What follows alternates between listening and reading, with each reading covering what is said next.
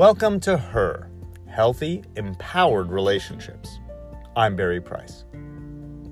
What is attachment style, and how does it actually affect and influence your dating and relationships? Attachment style is broken into three main categories. There is the anxious attachment style. These tend to be those among us who've had some kind of conditional love or lack of consistent presence or some abandonment growing up. So the thing that pushes our buttons is a sense that we may lose someone, or that they may go away, abandon us, lose interest, or take their love away. The result of having an anxious attachment style can be that instead of just having needs, you become dependent on thinking that person will meet your needs. And so you become needy. The avoidant attachment style has a fear of not being good enough, in a sense that as someone becomes more intimate with you, you almost want to push them away, pull away, or withdraw. You are literally avoidant of the deep, loving intimacy and connection that you also crave.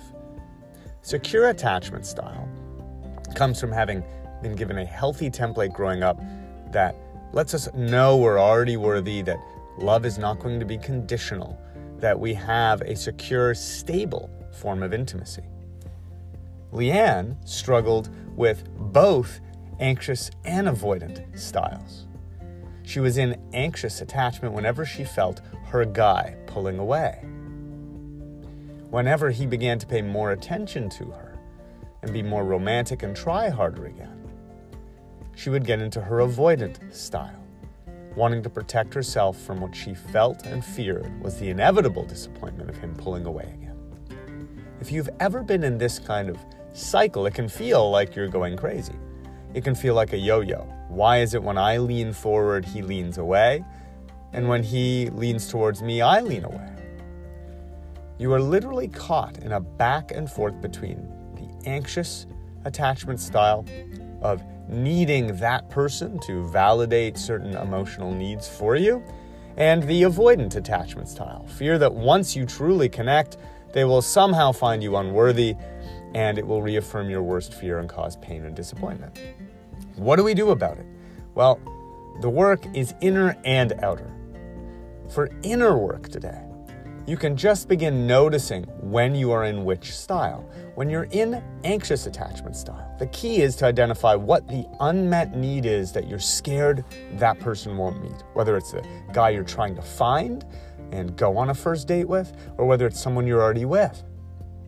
Meet that need in a healthy way for yourself, and it will free you of the anxious side of this.